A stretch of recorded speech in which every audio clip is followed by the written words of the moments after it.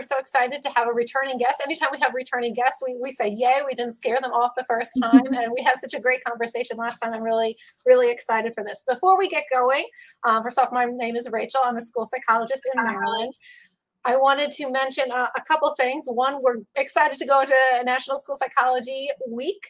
And I think a lot of people, so drop in the chat if you got interesting things going on. I saw that MSPA, Maryland School Psych Association, had something up about the person that interacts the most with their social media wins like a free membership for next year. So if all of you remember my competitiveness, the last two NASPs where they had the leaderboard and I won, I had 2 years, I had the most interactions and won the leaderboard. So I don't think MSPA is ready for what's about to happen this week because I'm going to be liking and retweeting and sharing and doing all the things. So keep them in your thoughts as we go through that. The other thing that I wanted to mention was, we have our Google Drive and we're very proud of our Google Drive. Recently, Google has changed some sharing permissions to make things a little bit more secure. And so that's resulted in our Drive link changing. So we've updated that on our Facebook and on the website and on Twitter and all of those things. The thing is that I think that some people aren't getting that update. And so I'm getting like a zillion requests for access to the Drive. So please, instead of sending me an email and asking for permission for the Drive, just check out our website, our Facebook, our Twitter to access that new link because I just cannot keep up with all the requests. I appreciate that so many people are interested in it, though it's so awesome to have all those emails, but I'm the type of person that can't stay organized on a regular basis. And so to be flooded with all these emails right now, I'm looking at 25,000 unread emails just on a normal basis in my box. So this is, I'm a little bit overwhelmed. So thank you though. I'm going to pass it over now to Rebecca. Rebecca, tell us about how we can participate tonight, Rebecca. Hello, good evening, everybody. So if you are listening, watching us live, just sign into your YouTube account and you can chat right alongside your video. Ask questions, make comments, tell us how you're doing, tell us what you're doing for National School Psychology Week and how you are getting into gear. I'm excited for the NASP scavenger hunt, which starts tomorrow. Look on social media for your task for the day and winners get some kind of a prize. So I'm excited. I think I may be a little bit competitive about that also. And so if you're listening, which many of our followers listen on iTunes, Stitcher, Podbean, or anywhere you get podcasts, if you're listening later or watching the YouTube video recorded, please still feel free to comment because we really do enjoy the ongoing communication and connection and conversation. So please comment on any of the Facebook pages. There are two, School Psych, Your School Psychologist, or the School Psych Podcast page, and on Twitter at Podcast Psyched using the hashtag Psyched Podcast.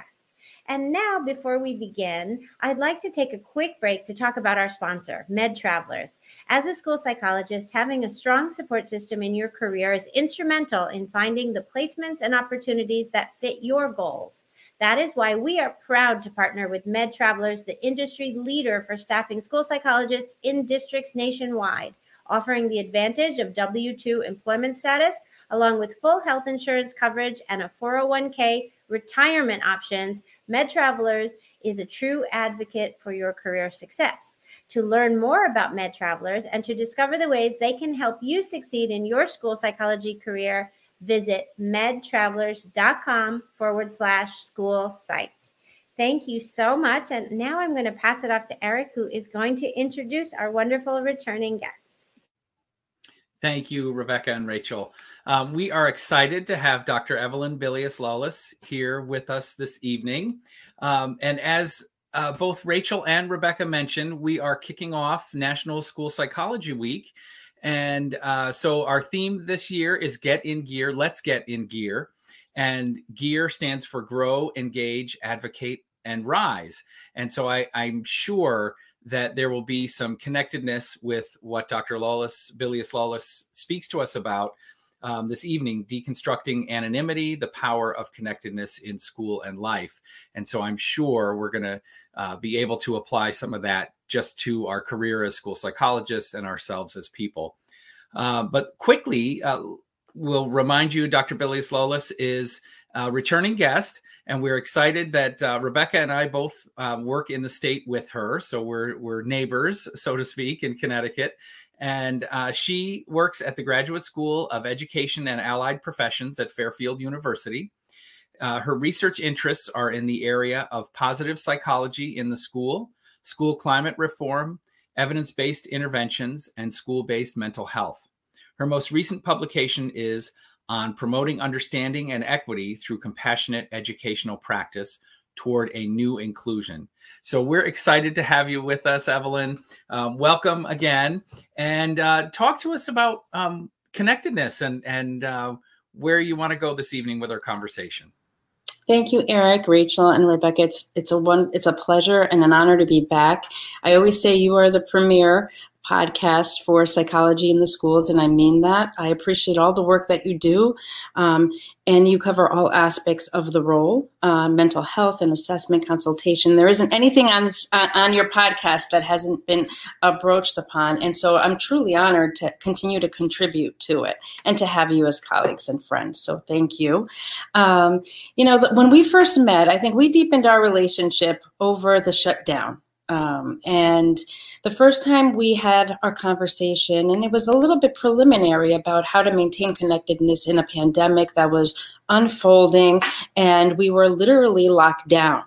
And we were flying the plane, right, while we're constructing it, the new plane of education, and trying to reach so many students and parents and juggle our roles, multiple roles in our home, all from our home front. And I think all of these things, I mean, it's amazing that we are where we are today. It's amazing that we're here and that there's tremendous good, I think, that has happened. There's tremendous introspection. Talk about a spotlight on mental health and the importance of child mental health in the school setting. I think we've never had this kind of publicity, even though we've advocated for it, forever. But what I think, the pandemic did, and with it distance learning, is that it pulled the curtain on all the work that goes on in the classroom, that goes on with us, whether it's in the first tier going into classrooms or promoting wellness, or the interventions that occur. I mean, I think parents in the background could hear their children with their teachers. They were in that classroom. And so it's actually been a blessing in the sense that it's in the small capsule of time, it offered this glimpse into what is my child's school day and what does the content and the feel of that school day look like. So now we're back, right? We're back. We're in recovery mode, hopefully. I mean, we're gearing towards recovery for sure. And so we're trying to reclaim our normalcy as a society. We're trying to reclaim our social lives. We're trying to make up for milestones that were lost. We're being creative as parents, as educators. All of this is going on currently in our schools. We're in November, right? November 7th. That is the day today, right? 8th, something like that. Okay. And the honeymoon has worn off to some degree. And, the transition into schools, which I think for the most part, if you think about some students not having stepped foot in a school or having very limited access to their education for 18 months, I mean, that this was a big transition. September was a big deal, right? And so we're at the point now, though, that the schools are operating at their rhythm, and what we're seeing, at least from what I'm gathering and from what is being told to me, and I'm going to turn it over to you in a minute. We are really starting to see, like no other year, the impact and the debris that the pandemic, the isolation, the chronic stress, the fatigue of everybody, right? Adults and children alike is having now on children. And whether these were children that needed services before and were getting them, whether these were your preclinical, subclinical children now bumped up to clinical. I mean, the chronic level of stress that we've been under, I think, has significantly changed the landscape of what our schools are trying to simultaneously do today. And I know that Rachel and Eric, I know you're in the you're servicing elementary school, and Rebecca, you're going up to, I think, is it 8th grade, middle school? What are you seeing? What are you seeing in terms of mental health in the school, the current landscape? What are you seeing in students? What are you seeing in teachers, in the faculty? Yeah, I guess I'll start since I unmuted first. we are seeing, and I also work in a private practice in a pediatric therapy group where we see children from many local schools. So I would sort of look across the landscape of my actual school and also Lower Fairfield County and say, we are seeing a rise in anxiety, and as you said, and difficulties with regulation of all kind. I don't know if everyone out there is getting kind of more referrals for these self-regulation processes, whether it be, can't sit still and focus and pay attention, or is emotionally impulsive, or having a hard time connecting with peers. It's those kinds of challenging behaviors that I'm having referred to me. And then when I drill down a little and get to know a student, I discover there's just a lot that they've been kind of muscling through with very well, I'd say, but it's now been a lot, and so some of the fatigue, some of that grit that we first employed to kind of get through the shelter in place days, and even the fear of coming back to school. In Connecticut, we've been in person, but to go through a full school day with masks on. The other thing that I'm noticing a lot is various profiles of maybe delays or difficulties in social emotional functioning. Kids telling me they're having a harder time at recess, or they feel like they have no friends, or they can't connect, especially kids that are new to school. So I'm seeing a lot of that, and the adults, like you mentioned, it's been a lot. As all school psychologists know, we work very hard and we put, our 110% in every day.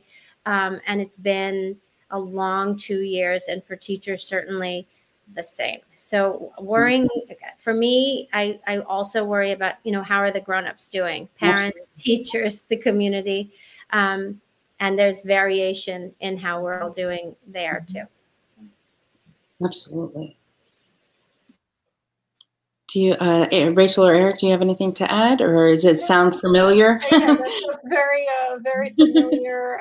I know that a lot. So Maryland was mostly virtual throughout last year. I want to say in March, late March, we kind of went back a hybrid for some students, so like 2 days a week type of thing. And so we had a lot of kids that haven't set foot really in a classroom in a long time, and kids that have been kind of missing too, that we haven't been able to track down and never got connected. And so I'm seeing a lot of, kids that aren't used to being in a school setting, kids that, don't really, I think, have to be taught how, especially our younger ones, how to do that.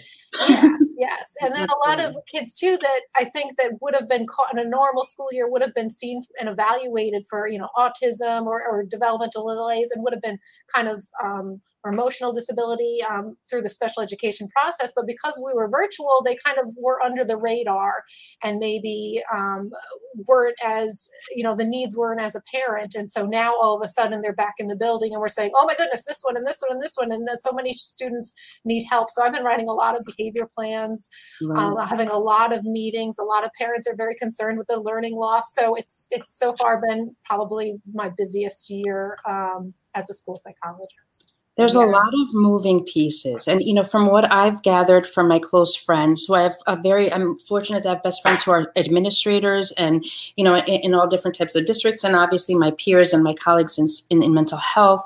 But from what I'm gathering is at the lower levels in the elementary schools, you're seeing a lot of this more behavioral socialization kind of issues that are coming up because of the gap that has occurred or the stop. And then at the secondary level is where you're really seeing these mental health crises manifest, right? I have some quotes from a couple of my friends who are in the field, who are administrators.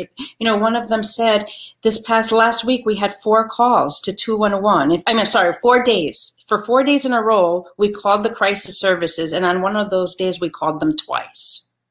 And so I think that, and that's so indicative, I think, of what we're seeing, these wait lists for private therapists, hospital beds that are not available. Of course, these are more extreme cases, but nonetheless, I think it's speaking to the level of, the level of stress that is on our kids. Now, as parents, I can't tell you how many of my friends that are parents have reached out to me asking for referrals.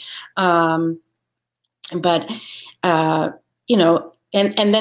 them feeling like their hands are tied because there weren't people, or their child is suffering and they have to wait over the summer 6 weeks or 4 weeks to get that appointment that they needed.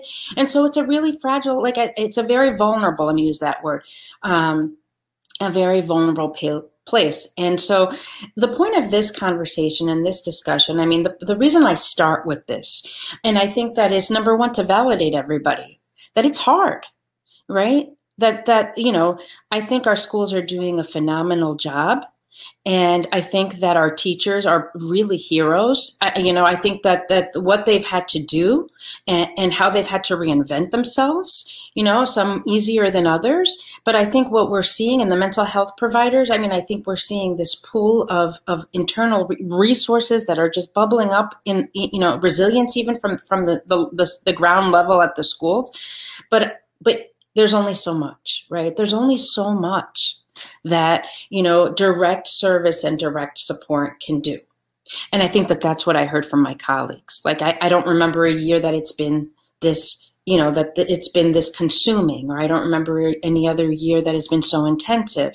And so, my sense is, and it's always been this, like, I was into the school connectedness research before the pandemic. I went and presented on it. I worked in schools. We've done projects. And the science of connectedness tells us that if a child feels themselves connected, right, to their school, that they are more likely to have a host of mental health and physical health benefits. To the degree that it impacts their physical health, like they're less likely to use recreational drugs, they're less likely to smoke, they're more likely to sleep better and have a better mood, they have less likely to have anxiety, they have better heart health, and that's for adults too, immunity, all this stuff, and they're one of the big findings too was that with our teenagers, that they're less likely to start sexual relationships early. So all these findings from the research on if a child feels connected to their school, there are so many physical health benefits and also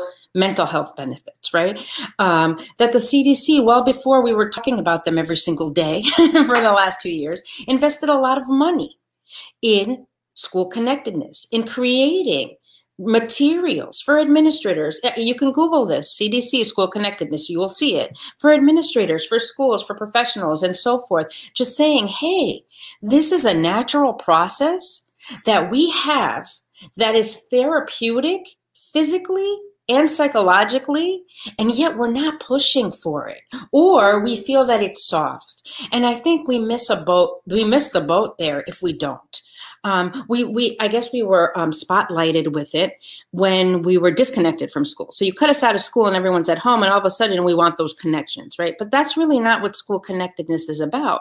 School connectedness, and for the adult version is called social connectedness, same concept, right? It's this notion that the child feels seen and validated and valued by at least one person, adult. Not just for their academic success, but also for their person, right? If a child has that, then all of those health benefits that I just talked about come into play, right? It seems almost too simple. But here's the thing, and that's why when I was trying to think about this talk and what to call it, so it's not just another school connectedness talk, it's about deconstructing anonymity. Because it's when students are anonymous, or when they feel anonymous. Maybe they're not necessarily anonymous, but they feel that way. They feel that they're not seen in their school community. And I mean seen, I mean really seen. Yes, my teacher calls on me, I answer, I don't answer. Oh, she'll send me to the principal, or so forth. But how are they seen as individuals, as persons? How are they validated for who they are and what they bring to the table? Not just academically, from their homes, from their cultures, from their background, from their interests and hobbies. How are we connecting with kids so that they know that they're not going unnoticed, so they feel that I see you. That is one of the most therapeutic things that we can provide for a child, whether or not they're behaving appropriately, or they're being challenging, or they're testing anybody's nerves. They want to be seen. And I think that in that connection, in that real fundamental humanistic basic need that we have as human beings, there is a pool of benefit, of resilience. It buffers all these other things out. And it's something that has to be mindfully cultivated. It's not something that we say, oh yeah, that's a great idea. I've never tried to sell school connectedness to schools and someone say, that's a terrible idea. I don't want to invest in that, right? No one's going to talk this one down. They're going to say, yes, yes, yes. They're going to yes you on this one. But when you make it a point to say, hey, we need to do this systematically. Like we need to up the ante here, because there aren't enough psychologists, social workers, school counselors, if you have a clinic in your school, clinicians, to help and to heal all of these kids all at the same time. That's just common sense, right? And so that's why I think it's really easy for kids to be anonymous today, or to feel that way. Adolescent make you feel that way. You spend your whole adolescence trying to prove your worth, right? Or explore. Eric's laughing. You might know a thing or two about teenagers, Eric. I have a feeling you do. Right?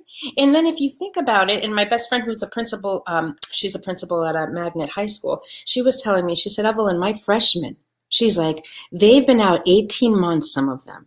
And when they started, when they were making the transition during those transitional middle school years, biology was going on. They had all this, the normal things. And then you just cut them off socially from where, what is the highlight and the broadcast of the period. And now they're really struggling. At this point to enter high school and all they want to do is prove themselves, and all they want to do is draw attention to themselves and so forth. So I think that when we think about what we can do as a community, and it doesn't have to come from one person, it's like, well, this is what we can do as a community. The PTA can be a part of this, every teacher, the paras, the cafeteria folks, the bus drivers, we're at a shortage, but the ones that we have, it doesn't matter who it is for the child to experience that value of that connection, but it's work. It's not, kids can I don't know, they can sense that, inauthenticity, it's like they have a sixth sense about it. They know who is just giving them the lip service, and they know who's genuinely trying to connect with them. And I think that, in order for us to really help our educational system, in order for us to help our mental health system for kids, we need to take ownership of the fact that we can be therapeutic, the collective we. And we don't knock on that door enough. And I think we need to. So that's why there's my interest and continues to be in this area. And why I think that as I was reprocessing this, especially for now, and what does it mean for now, and what can parents and teachers and school psychologists, what can we do now for these kids? I did come up with, I don't have many slides, but I came up with as a list of just misconceptions. And thank you for sharing that. So in terms of deconstructing the anonymity and breaking down these walls and blind spots that we might have, what are common misconceptions about connectedness? And these are just from my head. They're not from anywhere else. But misconception number one is that children want to be left alone, especially teens. That's not true. They might want their boundary. They might want their space. But there's a child does not want to be isolative. A child does not want to be disconnected from everyone in their school, sports, or any other community. Children want to be seen, and they want to be validated, and they want to be understood at any age. And I think teenagers even more so. And here's the one where I think as parents and as school professionals, in our consultations and in working with educators, of course, part of adolescence is that independence, and you don't want to, be on top of them. You want to let them be able to explore their identities, to find their own, and so forth. But that doesn't mean that they don't want us to be present, or they don't want us or want someone, an adult, to notice them. And this always brings up one little anecdote that I had. Forgive me if I've shared it before, but, I was 20 something when September 11th happened, and I was a clinician in an outpatient mental health and substance abuse facility. All of my clients that were there, they were there by court order. So this was an alternative to jail. So these were adjudicated or soon to be adjudicated youth. And, their probation officers would contact us, make sure every week that their attendance was in. We'd have to give reports. I mean, their attendance and them coming to the program every single day was an intensive outpatient was priority. I can't tell you how many times I would get phone calls saying, "It's raining outside, miss. Do I have to come today? I've got new sneakers, miss. I really don't want to get them dirty in the rain." They would try to come up with anything you can think of to try to for me to give them the pass, right, from coming to therapy that day.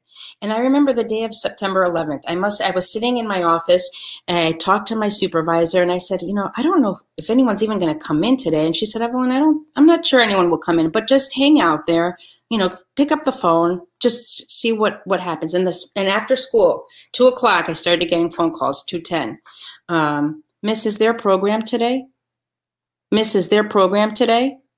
And they all came. I mean, when you think about these kids wanted an out, and they would try to finagle that out any way they could. On one of the scariest days of their childhood and of my life, they wanted to come.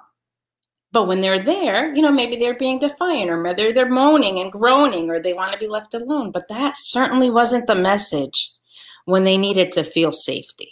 And I think that's what we have to remember, because in connection, there's safety. And if you have someone and think of your own life, right? Who are the people that you feel really see you, right? It's not going to be everybody. You might be social, you might have fun, you might have a big presence, but the people who can really see you, they're your safety, right? And I think that that's what we have to try to, to see in our children. Does my child have someone like this? In the school, does every kid have at least one person? And how do we figure it out so that at least every kid has at least one adult? So that's misconception number one. They don't want to be left alone. Okay. Misconception number two is that school connectedness is measured by whether the teacher or the adult feels connected to the child. That's not true. Because if you think of someone that tries very hard to be your friend,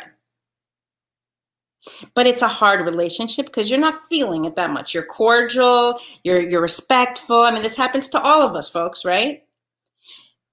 They might feel that they're trying to connect with you, but I'm not feeling that connection. Right? So it's not about the person trying to connect. It's about the person feeling the connection. So if a child does not feel connected to Mrs. Smith, even though Mrs. Smith thinks that that's her student right there, she's done everything for this kid. It matters in that, yes, we want teachers making efforts. We want adults making conscientious efforts to connect with the kids. But the bottom line is, the reality is, it's the child's perception of whether or not they have that person in the building or in their life. Does that make sense? Right? So if we were to measure connectedness, and we did this, I did this in a middle school that I consulted with. We measured connectedness in all the kids, and then we measured connectedness in the teachers. And there was a disparity in percentages between teachers who said, "Oh, yes, you're feeling connected," and the number of kids that said they actually did before we started an intervention. So we have to respect what the children and what our students are saying. Right? They're not just necessarily saying it to make it difficult. And then we have to be able to be even more open and more pliable and more flexible to reach them. So that's number two. Evelyn, can I just jump in? I think that's such a good point. Often we have solutions for kids, right, that don't involve the kids. And, and so our perception is sometimes, right, that, oh, I'm connected with that kid, or I've got the solutions to solve these problems. And sometimes we haven't really taken the time to ask the kids what they need or whether or not they feel connected. So I think that's so important, engaging them at this level. Absolutely. Absolutely. And getting that information from an assessment standpoint can be tricky, because the only way to get that information is to ask them. And so whether you're asking them directly in a counseling session and saying, who in this building, who's your person, or whether we're doing a school-wide survey, or it's part of the school-wide survey that annually we send to kids, and you throw in a question on that. But that's the only way. We're not going to get that data from the teachers. We'll get their perceptions. The only way to get that data is from the students. And what we can do for the teachers is to say, and I've done this exercise where I've made them all take out their rosters in their grade levels and said, okay, these are the students you share. Tell me, check next to every name you feel the teacher connected to, and they would check it out. Now compare your rosters. Is there any kid that is not on anyone's list? That's our at-risk kid. The kid might feel connected to somebody, but there's a chance that we might have missed somebody there. And so that's a way to intervene that way. But ultimately, the only way to know is to ask our children. Parents, the same thing. They need to have these conversations with their kids to know that, because that relationship can be the buffer, and the reason a kid gets up out of bed every day, or goes to school every day despite feeling anxiety or despite feeling X, Y, or Z. So yes, absolutely, Eric. Thank you for that. The third misconception is that the popular, gifted, or star athlete student feels connected to the school. That's not necessarily true. It's more likely, yes, if the child if they feel in their different roles, whatever these roles that I've just outlined are, that they feel valued for them, and that they have someone who's necessarily seeing them not just as the athlete, but as the person and as the student, or not just as the popular kid, or not just as the smart kid, then sure. But there are plenty of high functioning, plenty of very gifted students, plenty of very popular students who feel alone. And they can be surrounded by people every day and be extroverts and be in social circles all the time and feel alone. So that's, again, we can't know unless we ask them, right? We can't know unless we ask them. Because I don't know about you, but in my adult life, there have been plenty of times where I felt surrounded by a lot of people who loved me and still felt alone, right? So if I can feel it, then a child can definitely feel it, right? Good. Okay, so a few more. And number 4, it has to be you. This is my favorite. We feel that as the caregivers, as the mental health providers, as a parent, that it has to be us. We have to be that one person for the child. But it doesn't. Science doesn't say it has to be you, Rebecca. It just says it has to be somebody in the school. So if for whatever reason, I'm not the one the child's identifying with, I'm not the one, I mean, they're giving me what I need, but I'm not their person. My responsibility ethically, if you ask me, and professionally, is to find that person, to help this kid find that person in the building. And maybe it's somebody of a similar culture, or speaks a similar language, or maybe it's somebody with a similar hobby, or somebody that reminds them of someone in their family. Who knows? It doesn't matter. It doesn't have to be me. When I give this professional development all the time, I say that, it's not about my ego. It's not about my ego. I just need this child to feel connected with whomever. And not to take it personally if the chemistry is better somewhere else. It doesn't mean that you can't have good chemistry with a student and do what you need to do as a school psychologist. But I do think what's super important for us is to notice, though, that, hey, I think this can go a little bit further. And I'm not that person. But I know my friend in history, or I know the art teacher who's gifted and creative and a little zany. You're going to love her, and try to help negotiate those relationships, right? So it doesn't have to be. And that it also helps with burnout, I think. Like, we're always thinking about, all right, put the cape on, folks, put the cape on and just dart on in there, or the fire hose or whatever else that is that we're showing up with, right? Administrators probably feel the same way too.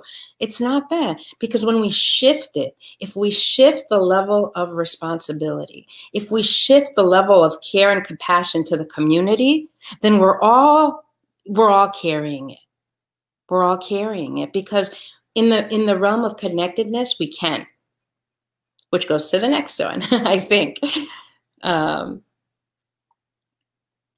It needs to be specialized. It needs to come from a specialist. Malarkey, absolutely not. In fact, I remember being a grad student and being told at that time, there was this big meta-analytic statistical study that they made us read. And basically it compared all the effect sizes. So all the efficacy of all the different counseling orientation, CBT, DBT, psychoanalytic, solution focus, like every study that you can find that was published was put into this article, and it was statistically reduced to say which one is the best. And they're all evidence-based, right? Most of them were evidence-based. Do you know the result of that study? I never forgot it. I don't remember the name. I'd have to look it up, but I never forgot the results, is that it didn't matter. The person mattered. The person mattered over the orientation. That yes, all these different things are effective, but what's more effective is that that client or that student or that person has someone who they connect with who sees them. It could be a mental health provider. It could be a spiritual leader. It could be, it could be pastoral. It doesn't even need to be in the mental health, right? It needs a person that has that unconditional regard for this kid, that has that investment, and that has the ability to really see a child. So it doesn't have to be a specialist. Again, if we change our framework, if we change our mindset, that it doesn't always have to be the specialist, now we're empowering again an entire community to rise together. Okay, I think there's only one more. The last one is, that this is limited to children. And so if you Google social connectedness in adults, you will see that all the same benefits, better heart health, more better immunity, less depression, less anxiety. There's a host of, I think that one of the deadliest killers that we have out there, and I know that there is research to support this, right, is isolation. Isolation is worse for your heart than smoking cigarettes, a pack a day or two. Literally, there's science out there that says feeling alone is worse for your heart and your lifespan than smoking cigarettes. So, and there's plenty of very cool infographics that will tell you the same thing. Positive psychology pours all of this out. So let's not just think about the kids. School connectedness is about the kids, but what about the adults? Who's seeing and feeling and validating them in the building, right? And do we feel that way? Because if we don't feel that way, then we're in a short road to a burnout as well, or to being depressed or anything else that we're vulnerable to in the work that we do, right? So we need to understand that, and it's not a matter of having the connections, right? Like I think of myself, I take pride in generations of friends that I've had across decades of my life, and new friends that I've made that I absolutely adore.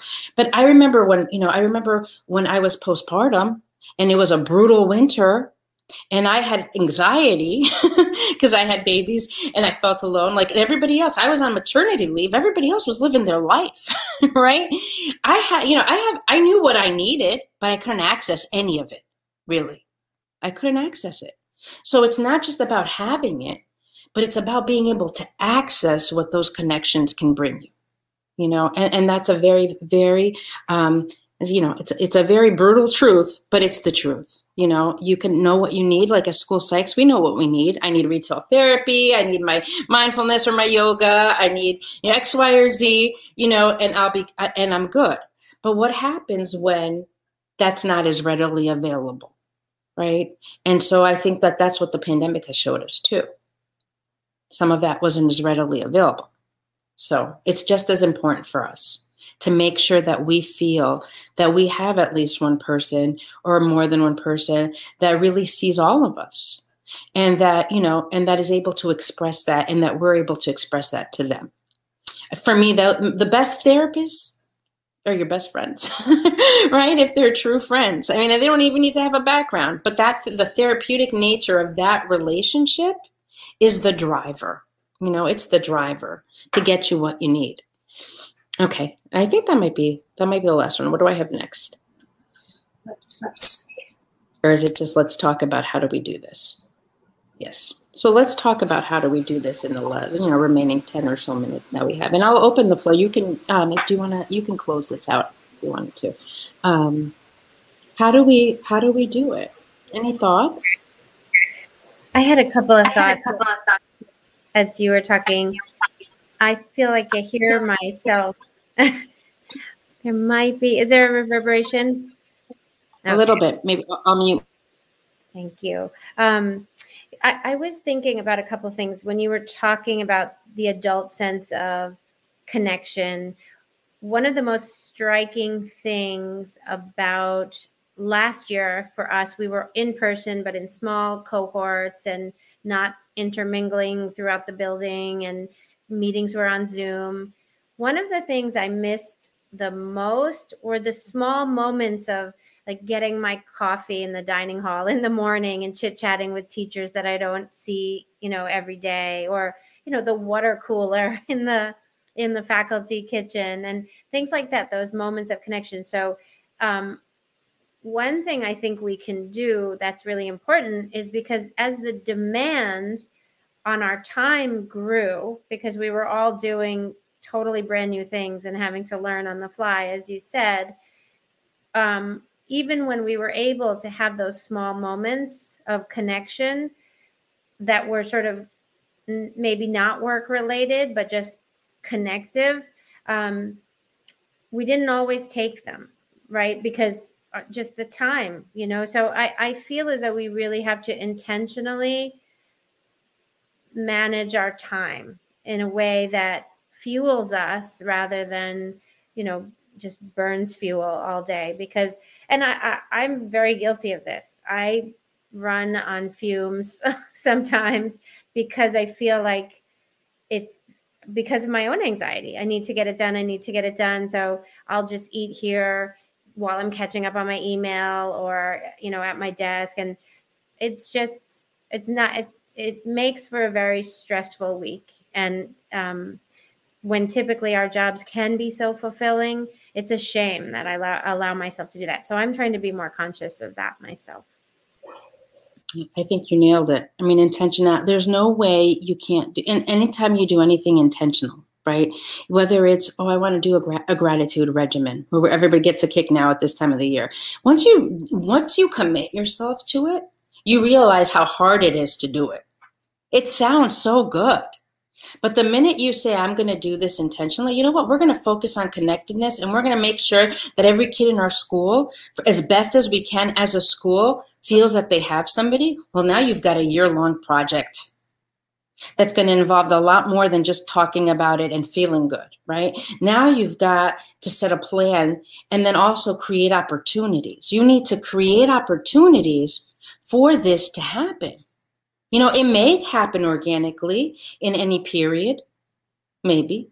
But if you're not thinking about what are we doing to create intentional opportunities, and here's where our PTAs can get involved, and other like auxiliary, like appendages of the school that are so important to the school to help forge that bridge, right? And to say, okay, how can we as parents, or how can we as a parent organization work with the school, partner with the school that would help the kid feel more connected to the school, but also that we're a part of it too. And don't get me wrong, I know that we have to be careful in just isolating that parent body, because it might be a certain type of parent that's able to commit to that. But really thinking about it, very sensitively, and saying, okay, like, what can we do as a school that takes away the anonymity of a child? What can we do? How can we recognize them and see them? They're not all going to have neon streaks in their hair, right? Or a piercing that's going to catch your eye, and you're going to be like, okay, like this, they're saying, I want you to see me. Most of them are not. So what opportunities, because they have to be intentionally created, spaces, conversations, activities intentionally created to allow for them, the person, to come into the classroom, into the project, into the activity, so that the teacher can then recognize that and say, wow, that's a really cool thing about Johnny. Right? And now I'm going to bank that, because this is what Real Connection does. I'm going to bank that about Johnny. And then when I see him in the hallway 3 weeks from now, or if I see him somewhere, I'm going to bring him up and ask him how that's going for him. That's how they know. People will say to me, because I try to be very conscientious about like really, really listening to people. Sometimes I'm great. Sometimes I'm terrible at it, you know. But I think that, you know, when I really try to remember things that are personal to them, so that the next time I see them, I can follow up on it, because then, and they're legitimately surprised when I do. Like I get more surprised than actual, you know, than, oh, that's just normal. No, right? So I think that that's something. Rachel, did you have something you wanted to share? I was thinking, my husband is a teacher, and he said a couple times this year something that's made me think. So he taught sixth grade math for many years. And then right around pandemic time, he made the jump to eighth grade math. And so one of the things that he said is, you know, as we're doing virtual learning and as we're now finally back in the classroom, is like, thank God that I knew these students before. So he already had relationships with these students. So when he's, you know, teaching virtually, it wasn't all kids that were new to him. He already knew their names. He had relationships with them. And he said that really, that kind of saved it and made it just so much easier to know the kids. And you know, now that he's back in the classroom, he, you know, again, these are kids that he's taught in sixth grade that now they're you know, reached up to eighth grade, and it's just been a huge help with managing things across the board. So I was just thinking about something like looping with children, or you know, letting them, you know, have a teacher kind of teach 2 years in a row, or things like that, if that would be something.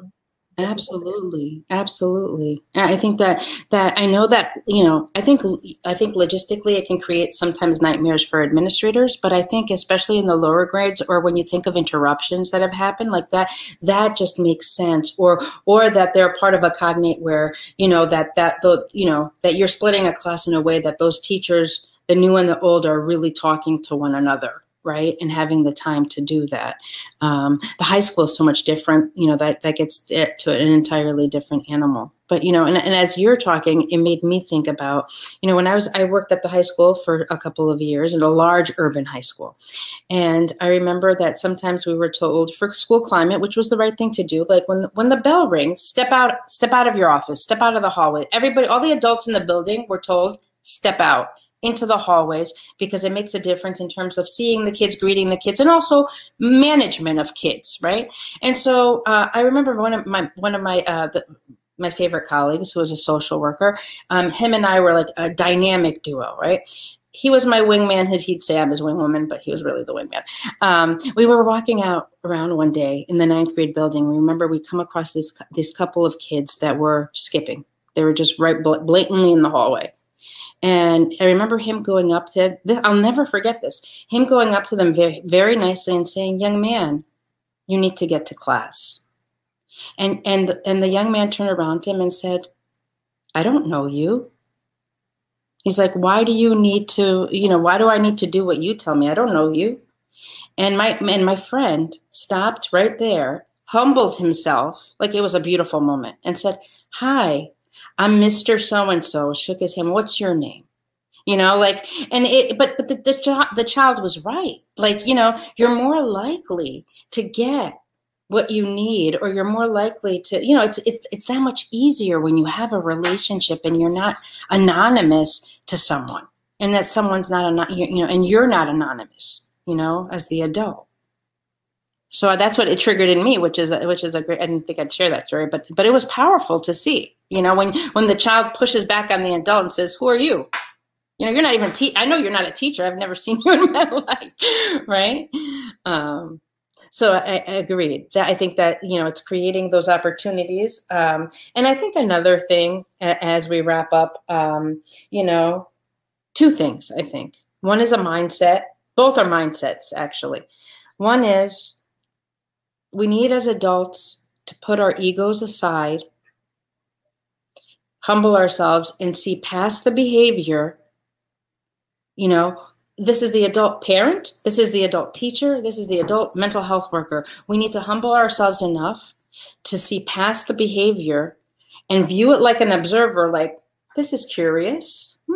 Instead of just responding and flinching or being offended or being frustrated, we need to be able to view it as an observer and just say, that's curious, and then see past that behavior and try to understand what that behavior is trying to tell us or where the child is coming from. That's how you connect with a child. You know, that's how you connect, not by reacting or responding or, you know, like not by just a knee-jerk reaction. So I think that, I always tell myself, like, is this about me? Is this about my ego? Like, what's going on with me right now? Is this because if it's about my ego, I'm probably like not responding from the place that I need to be responding from. You know, and you know what? We all have tendencies. Children have more right to them because it's part of their developmental process. The world revolves around them, you know, but as an adult, I can check myself, right? I can check myself. And then the last tidbit that I have is that, you know, walking around with the mindset of everyone's just doing the best they can to cope. And that goes from the teachers to the administrators to the students, you know, to us, our colleagues. You know, we're just all doing our best to cope with a very difficult, ongoing situation. And if we view the behavior, everyone's, our colleagues, our bosses, you know, in the hallway, at the meetings, anywhere else, as this is just everybody trying to cope, maybe we can approach things from a different angle, in a more powerful angle, and an angle that is more binding and connecting than it is kind of, you know, eroding or alienating. So. That's beautiful. I love it. I was just asking in the chat if anyone out there is using any good universal screeners for either positive school culture and climate screeners or even universal well-being mental health screeners, because I do think we miss the kids who are either internalizing, you know, with their behavior or just, you know, on paper doing really well, the high performing, like you said, the athletes, the popular kids. We may not know if they're struggling unless we ask. So I'm wondering about screeners. If anyone listening over time has some good ones that they've used, please share in the chat or on our social media, because I'd love to explore that myself. And there is a school connectedness scale. It's a very short instrument. It's free. You know, yeah, very brief, which is, you know, it's student based. I've used it in research studies too, but again, it's, you know, by itself, it could be limiting, but it definitely gives you that kind of the set, you know, a general sense of where the child feels. And it's great to use if you're using it in a classroom or with a grade level. It's great to use before you do something, right, as your baseline, and then implement whatever connectedness kind of interventions you want to, and then use it again and see if you've actually seen an increase in what their perceptions are. And I'm assuming that that's kind of your first step when you're going into a new school or a new place, is to kind of get that baseline data and figure out what's going on. Mm-hmm. Awesome. I'm looking for any additional questions or comments from the audience, but this has been great. And I love having our podcast on Sunday night, because then it you know, revs me up for going into the week. And this has certainly done that. And I think that, you know, it validates. Sometimes as school psychologists, I don't get to my to-do list. I don't get to do all the reports that I needed to write and whatnot, because maybe I'm pulled into this or pulled into that. But it makes me, you know, it's more worthwhile sometimes to get pulled into problem solving, the kid that's having a bad day, or, you know, touch base with this kid or that kid, or to just be in the hallway and connecting with students and connecting with staff members. So I think that you know, that feels good, that, okay, even though I didn't get to my to-do list, that's still very much a worthwhile thing. Absolutely. Okay. I don't see any last comments, but Eric, I think you were going to read our sponsorship, maybe? Sure. Yeah. I really just want to thank Evelyn for being our guest this evening and having this wonderful conversation, sharing your thoughts and wisdom with us. And really it's, so much that we needed to hear about this connectedness, right? And how to reconnect. And I think, as you said in the beginning, Evelyn, the landscape has changed, right? It's never going to be the same. And so we have to figure this out now from where we are here instead of going back to where we were and trying to settle in. And just so many good things. So hopefully people will take things with them and go back and listen. We had a great conversation. Sometimes I have to go back and listen because I want to write down a couple of things that were really pertinent. So thank you so much, Evelyn. And reminder, in 1121, we're going to talk about how schools can help work with there's an agency that'll be talking with us about how they work with schools to address human trafficking and fight against human trafficking, which I'm sure will be a tough subject, but really important. So that'll be in 2 weeks. And reminder that let's get in gear for National School Psychology Week and share ways on social media how we're going to grow, engage, advocate, and rise for our students, teachers, families, and the profession. So as we close, I'll just quickly read our sponsor, thank our sponsor, and read our little statement for Med Travelers. So again, we thank Med Travelers for their continued support of school psychologists nationwide. As the leader in school staffing, the genuine care, benefits, and guidance that Med Travelers demonstrates with school psychologists is the mark of a true partner for career success. To learn more about Med Travelers and discover the ways that they can help you succeed in your school psychology career, visit medtravelers.com/schoolpsyched. Thank you, everyone. Thanks, Dr. Lawless. Thank you so much. And happy November. Yes. Lots to be thankful for. Yes. Thank you.